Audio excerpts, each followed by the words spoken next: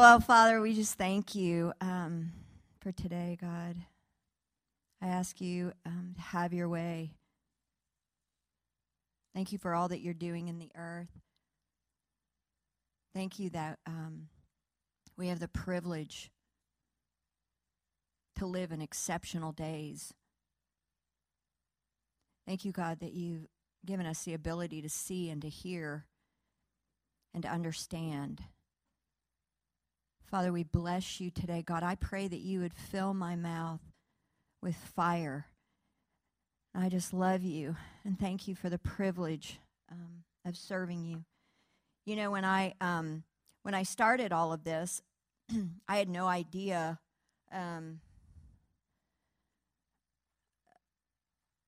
the gospel was never really preached to me, and I was, 38. All I knew is that church was boring, and it was just a bunch of rules, which I didn't want to have anything to do with, because I love to have fun. And I thought, well, I'm not going to do that. However, I was going to church at the time just to take my kids for a little morality control. And then something happened. God broke in. Heaven broke into my life with the audible voice of the Lord, and it changed everything. It changed everything because heaven, there's something tangible, powerful, passionate, real in heaven. And when heaven breaks in the earth, everything changes. And my life was never the same. It took me off of one road and it put me on another road. And not because I had to, but because I had found the one thing, the man whose hand created me, who crafted me, who whispered sweet things to me, and it changed my life forever and ever. And he said, walk this way, because it's going to be greater than you can hope and imagine. And I believe there's coming a real a movement, not a revival, but a movement. There's coming a shift and a change that the body of Christ will never be the same again. And it's going to change everything. It's going to change everything because heaven will come to earth in a way that is so tangible that people are going to get swept up in it. And all of the religious activities and all of the traditions of man will fade away in light of this incredible explosion of light. And so what I felt like the Lord had me doing is really trying to communicate prophetically what I see coming. Because as I've said in the last few weeks, as we've been talking about the kingdom of heaven, is that there's coming a great shaking and a tremendous outpouring. And that I felt like a schizophrenic prophet because I've been seeing the great and the terrible. And I'm like, Lord, which is it? Is it, I don't understand, is it good? Is it bad? And he said, yes. Okay, I feel like I'm standing before the walls of Jericho here. So he began to download to me. He said, I want you to prepare my people just like John the Baptist did, because the spirit of Elijah is alive in the land to prepare the way for the coming of the Lord. And so when the Lord told me, prepare, and many of you who are prophetic, and everybody here is prophetic. A lot of you have been hearing, prepare, prepare, prepare. And so, we're Texans, and so we think, oh, well, we got to get some more guns and some ammo. Better get some food and some water. Come on. But really, the Lord is like, no. I have a plan. I have a preparation that is a spiritual preparation where you will just make water out of a rock. and you're going to make food multiply out of a grain of wheat. And so it's going to be a preparation where the natural man comes down and the spirit man takes over. Then that's all like fun. And in the midst of all of that, there will be, crumblings of buildings and old mindsets and old ways and warfare and all of those good things. Praise the Lord, right? So last week we were talking about a transition of God's people in the first Exodus through Moses. And today I'm going to talk about the biblical transitions and the exoduses with Zerubbabel and with Jesus. How many of you have heard of Zerubbabel? Raise your hand. Probably because this house used to be called the House of Zerubbabel. I had this dream once where the Lord told me, it was a real marker dream in my life, where the Lord said, "You're having Zerubbabel's baby." And John's like, "Honey, can you quit going around telling people that you're having another man's baby?" I'm like, it's spiritual. The prophets understand. Maybe no one else, but anyway. So the reason that I really wanted to talk about the biblical transitions is because God is the same yesterday, today, and tomorrow. And so when he starts to initiate an exodus from slavery and into the promised land, he's done it the same way 3 times.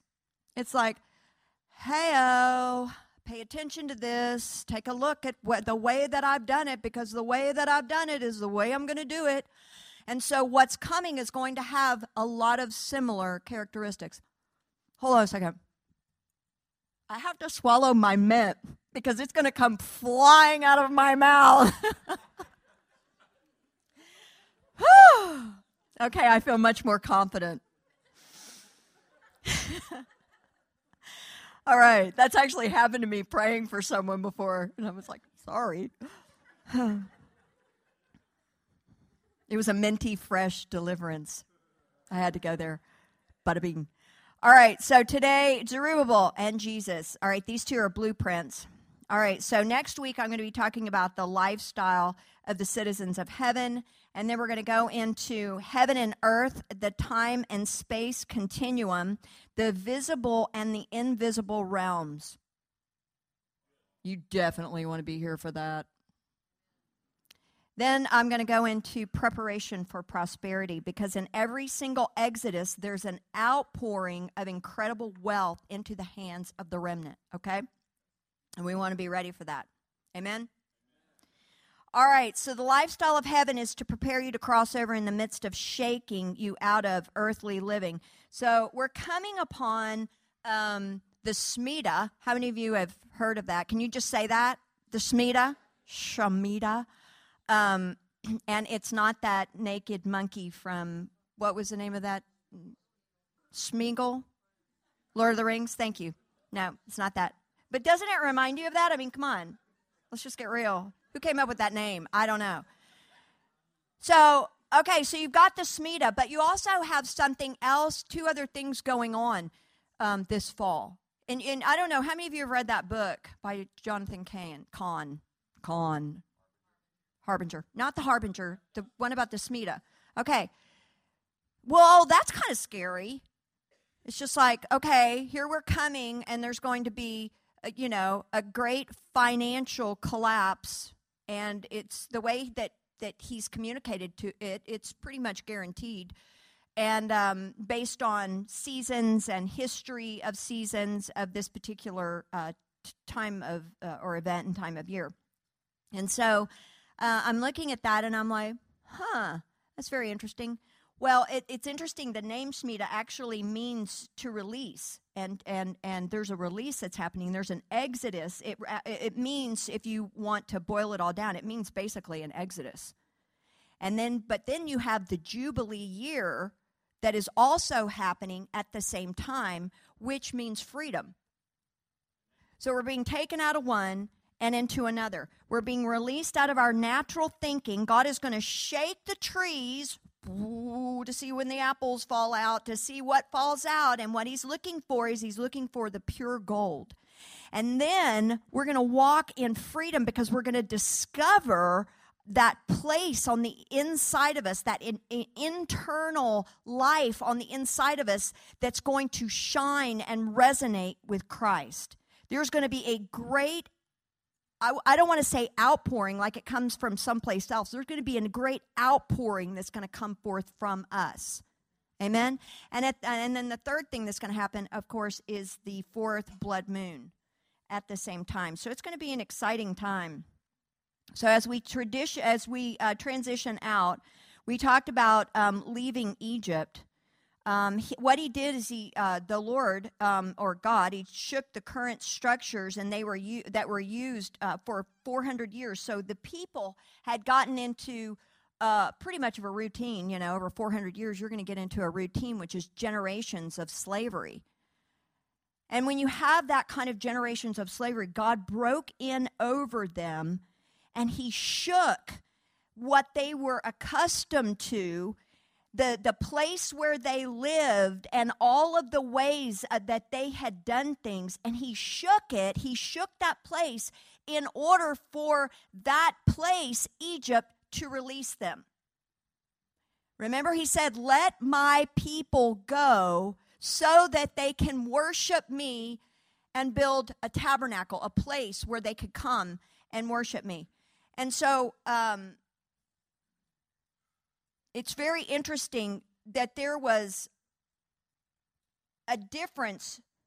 Everybody, all right, let me back up. Everybody left during the Exodus.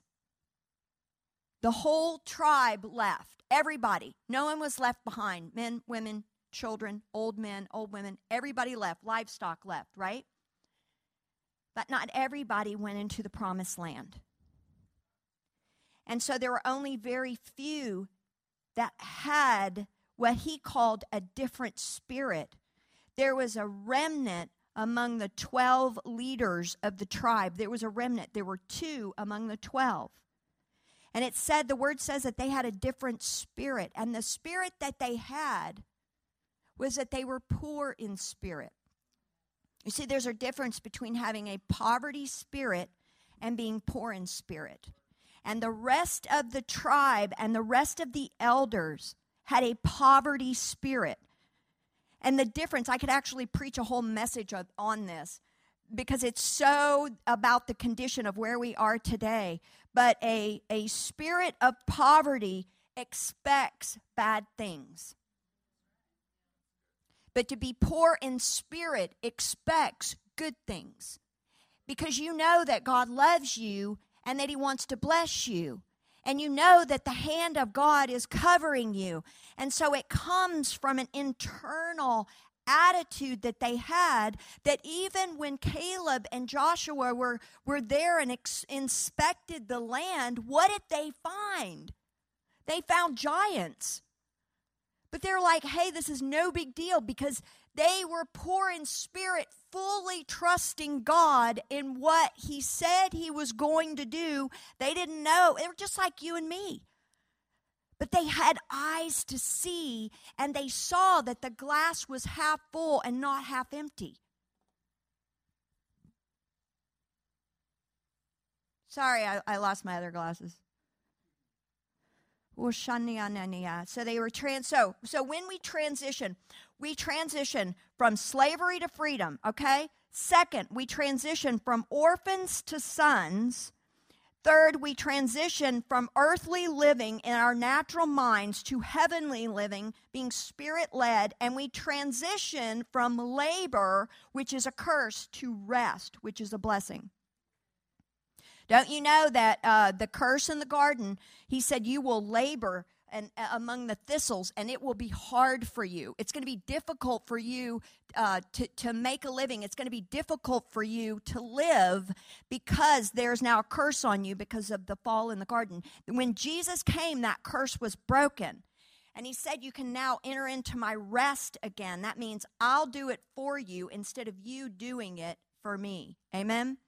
All right, so let's talk about Zerubbabel. Zerubbabel. So let me just give you the landscape. So here you've got the children of Israel who were seriously misbehaving for generations. And they got kind of this time out from the Lord. It was like this 70-year time out. All right, listen, you're going to go sit over there in Babylon until you guys learn how to behave. And I think the thing that really tipped the hand of God was when they were sacrificing their children to idols. When Israel, the chosen people of God, were killing their own children. And it said in Jeremiah, it's just a phenomenal statement from the Lord where he said, now this is God, right? God, all-knowing, all-powerful, right? Creator of heaven and earth. He said, it never entered my mind that you would kill your own children. It never entered into the mind of God. And I believe really that's where the royal spanking came from. All right, but even though he sent them into Babylon for 70 years, he said, listen, after 70 years are over, I'm going to bring you out of Babylon. So they were slaves for 70 years. That's an entire generation of living in another place, being taken captive and being taken to another land to work as slaves to a demonic king, to a demonic people. They were controlled and managed, and they were servants of these people. And so after 70 years, the Lord promised and he prophesied that he would bring them back because of his goodness. And it says here that in Isaiah, 150 years before, there's a prophecy 150 years before they were to come back. And Isaiah prophesied about a king named Cyrus. Cyrus wasn't even born. They hadn't even been taken into Babylonian captivity yet. And so he prophesies to a Persian king who conquers Nebuchadnezzar, okay? And it says this from Isaiah 44, who says of Cyrus, he is my shepherd, and he shall fulfill all my purpose, says of Jerusalem. She shall be built, and of the temple your foundation shall be laid. Thus says the Lord to the anointed, to Cyrus, whose right hand I have held, to subdue nations before him and loose the armor of kings, to open before him the double doors, so that the gates will not be shut. I will go before you, and I will make the crooked places straight. I will break in pieces gates of bronze and cut the bars of iron. I will give to you the treasures of darkness and hidden riches of secret places, that you may know that I, the Lord, who call you by your name, am the God of Israel. So you've got this King Cyrus, and King Cyrus, it says that the Spirit moved on him. And King Cyrus, who again, this is a guy that has the orgies. I mean, the Spirit of the living God moves on an evil ruler, and he says to the people of Israel, you are going back to Jerusalem to rebuild your temple. And by the way, I'm going to give you all the gold and the silver and all the articles of the temple to take with you. And by the way, I'm going to move on the people of the land, and I'm going to assign an edict that all of the people of the land have to give you their silver and gold and their livestock.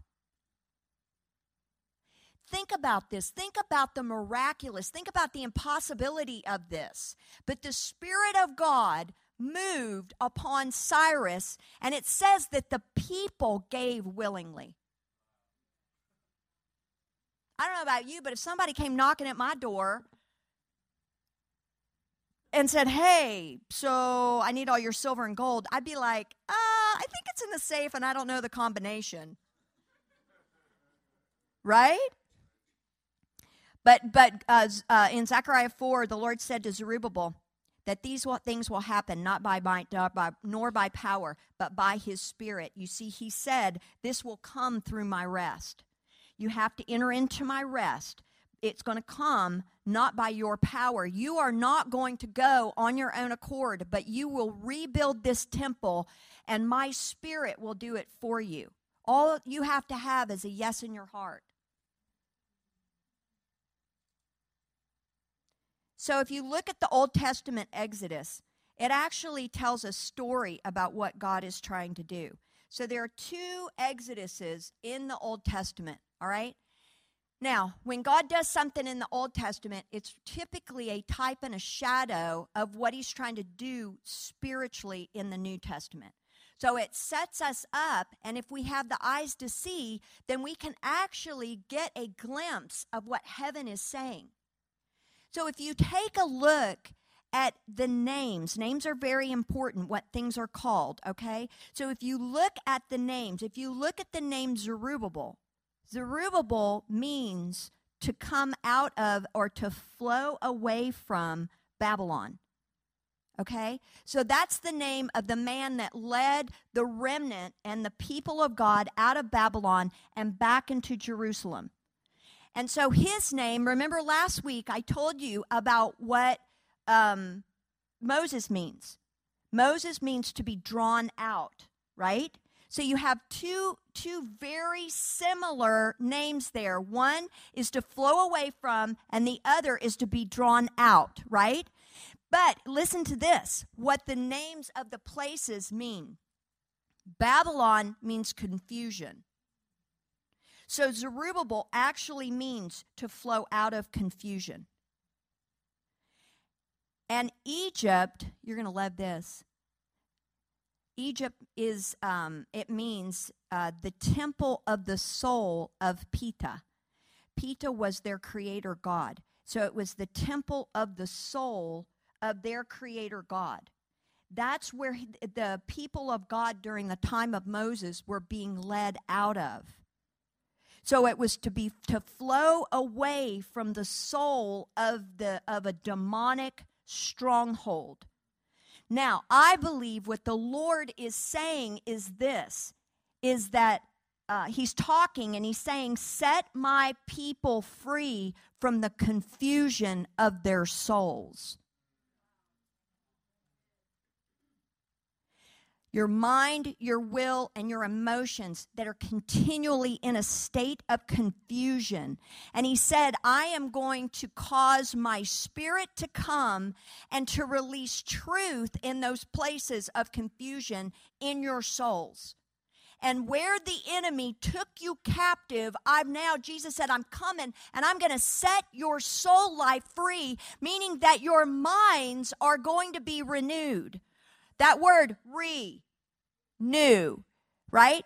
So you get born again. Where do you get born again from? Where did Jesus get born again from? Heaven.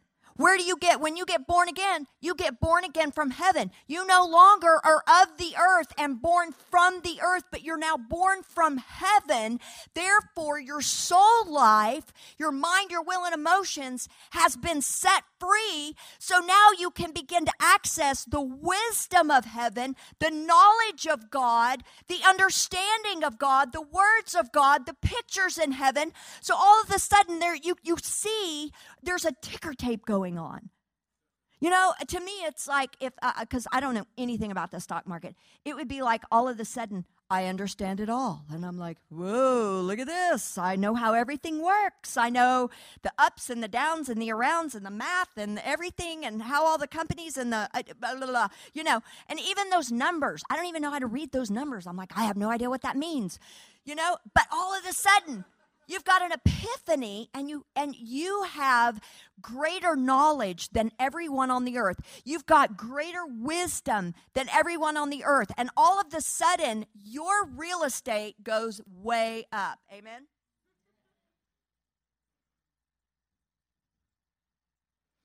All right, so the New Testament Exodus. How are we doing on time? Woo, okay. All right, so I'm gonna rapid fire this. So Jesus' ministry was to shift us. So he also had an exodus. He was taking the people during the day out of Judaism, and he was taking them into the kingdom, right? And so he's moving everybody. He's telling them, hey, it's going to come beforehand. I sent John the Baptist to tell you, heads up, something's coming. We're about to all shift. Everybody get ready, get ready. You're going to repent, which means you're going to change your mind. You're going to repent, which means bam, all of a sudden, everything in you and the way that you think and the pattern of living that you have lived under the law is about to change. And it's going to be a massive shift. And he came beforehand because he knew that it was going to be difficult for the people of God to make the shift. So he sent John the Baptist, and then he came with the same message, and he said, listen, you have got to move over. And the very same spirit that was on John the Baptist is in the land again to prepare for the way of the Lord and the coming of the Lord. Amen? Because I believe what actually happened is after the first church disappeared off of the earth, we got back, we lost the power. I'm not going to go into that, but we lost the power, so therefore we got into the traditions. So therefore we became a powerless church again, and religion took back over. And God is saying, I am setting my people free, and I am going to have a bride in the earth when I return. Oh. All right, so this is what happened. There are 6 elements of a transition or an exodus. Number 1 comes the shaking with Jesus. He was on the cross. That was the shaking. The exodus, Jesus rose from the dead. The promise was the promise of the Father. He told in Acts, he said, wait for the promise of the Father. See, that's where all these little seedlings are. You are all acorns. Where are you right now? You're waiting once again because something is coming, and those acorns, those seedlings that are under the ground, and you're getting all fat, and you're being nourished by the Lord and the hand of the Lord. And he's like, don't leave this place until it's time. So the promise comes. The promise was, of course, Pentecost, right? So then you move down, and what happens? Every single time, every single exodus, it was for one goal: worship and build a temple. But this time, the temple was not made with hands, but it was you. And so he said, I'm going to come and I'm going to dwell in my people. So once again, we have another temple being built. See, he wanted every single time that there was an exodus, his heart was crying for communion with his people. Number 5, miracles. He did the impossible miracles. Mud in the eye, just like Jericho, right? Weird stuff. But hey, it worked, right? And I mean, I got to tell you, he said there's going to be greater works. And so we have to get our minds around greater works. Because you think it was weird then? We just got to say, okay, Lord, have your way. It's going to be really bizarre. And a lot of us are going to be accused of all kinds of things. That's not God. That's not God. I'm telling you, we have to. They said the same thing about Jesus. You know, that he was a wine bibber. What is that? You know, I mean, so there are going to be a lot of accusations. You know, they were like, that John the Baptist, that guy is so strange. And so there were all of these accusations because they were doing things that were against the traditions of man and was right in the face of religion. Did you know that Pharisee means, the word Pharisee or the title Pharisee means an actor, somebody who's actually pretending.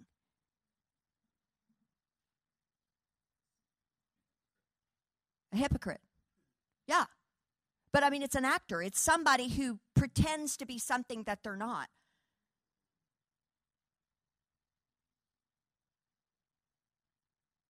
And I'll tell you what, my heart is just weeping for the pastors in the Western church. How can you lead if you're not doing it yourself? How can you lead the remnant if you're not the remnant? You know, if you're not the real thing and you're just a career pastor, God did not create the church so that we could make a salary. He created the church so that we could make the earth his footstool. Whew. The 6th thing is rest. There remains, he said in Hebrews 4, 9 through 10, there remains therefore a rest for the people of God, for he has entered his rest, has himself also ceased from his works as God did from his. And so he said, listen, if he said it then, it's the same available to us now. So here are the characteristics of an exodus that's coming. Here's what's going to happen. There's going to be a shaking. Don't be surprised when it happens. And the last thing you want to do is get in fear, but you want to say, God, what's going on? What do you want me to do? Okay, I'll do that. That sounds cool. You're going to take care of everything as long as I do what you're telling me to do. Second, there's going to be an exodus. And by the way, every single time there was an exodus, an evil ruler, a Pharaoh, if you will, was in charge. These men were evil, and they were over the people of God. So don't think you've got to have the Pope ruling. Okay, that probably wasn't a good example, but anyway. The third is miracles, signs, and wonders. What is impossible for man is possible with God. And so you had a great outpouring of miracles, signs, and wonders. The fourth was that there was going to be a promise that he was going to take you into perfect worship and that he was going to build a tabernacle. This time, beloved, let me tell you something. Your tabernacle is about to explode with light. The shining ones, those that have been created by God for such a time as this, your tabernacle is about to be built.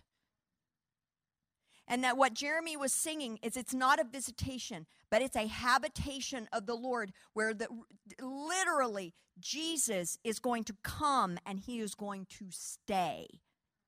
Imagine what your life would look like if your words weren't your own. If you genuinely entered into, which is the sixth, you entered into the rest of the Lord and you let him have his way. Well, it's going to look like a bunch of Jesuses, the multiplication of the seed in some really good-looking skin.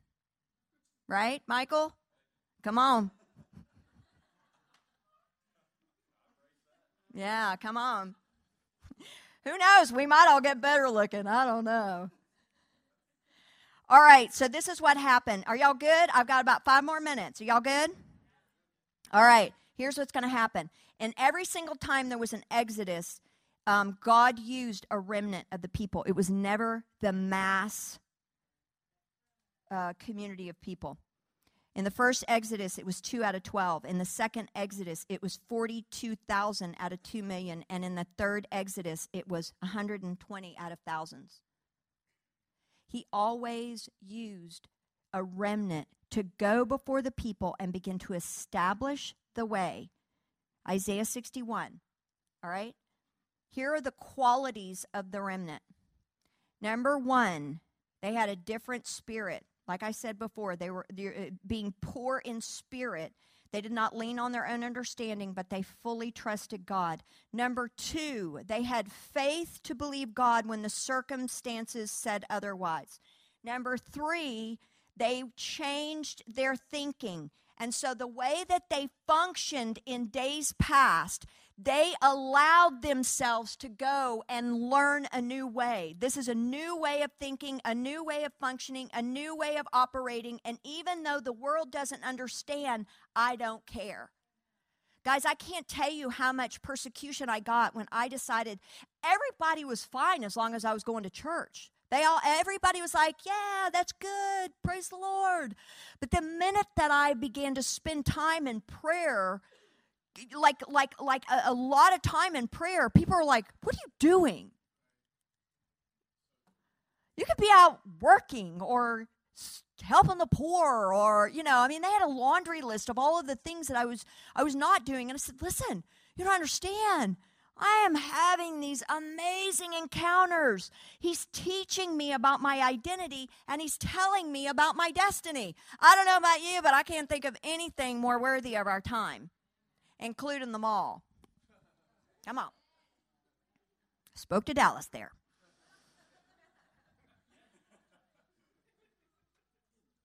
The fourth thing is they were optimistic about the impossible. The remnant always sees the glass half full. You know, when the bombs are going off and Russia's invading and a volcano explodes and the blah, blah, blah, blah, the laundry list is going to be pretty long. I don't know if y'all have read the book of Revelations, but yeah, you know, it's going to look a lot like it did during the days of Moses when you had all of the plagues. Well, these are bowls. They call it different, something different. But, I mean, the bottom line is it's going to shake the people out of living and feeding off the earth. This is really good news for us. We as a people of God are going to have the hope that everyone is looking for. We're going to have the answers. We're going to be the prophets. Because when Jesus came and the transition happened, Peter stood up and he said, let me tell you what's happening. Heaven and earth have just collided. You now have access to heaven. And your delivery system is your mouth. Praise the Lord. And you are going to prophesy. You will control all of the things that go on in the earth because you see it in heaven and you release it through your mouth. Come on, beloved. And so on Thursday nights, I really want to encourage you because Thursday nights, we're really teaching in the prophetic. If you don't know how to prophesy or you don't do it on a regular basis, I really encourage you to come. Because not only is it profound, but it is also fun. It can be fun to learn how to prophesy to a perfect stranger. Amen? All right, so we're going to go do some meeting and greeting. Praise the Lord. And why don't you stand? I'm going to pray over you. So, Father, I just thank you, God, that you are shifting your people into worshiping you, God, in spirit and truth. I thank you, God. I ask that this morning you would release these truths into our spirit, God. Would you renew our minds, Father, that we could think the way that you think, Father? Would you give us your mind? We want the mind of Christ. I don't want the mind of Tracy. Yeah, the world doesn't need more me, you know. It needs you, of course, wrapped in my personality. But anyway, praise the Lord. So, God, I ask you, God, that you would come and sweep away the cobwebs that are in our minds.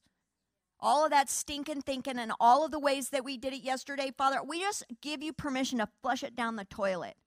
We have no need of it, and we kick all of that out, and we say, God, give us a shiny, bright, new mind that is full of clarity and truth and absolutes, that when heaven speaks, we resonate with heaven, and we prophesy and release it on the earth. In Jesus' name, amen.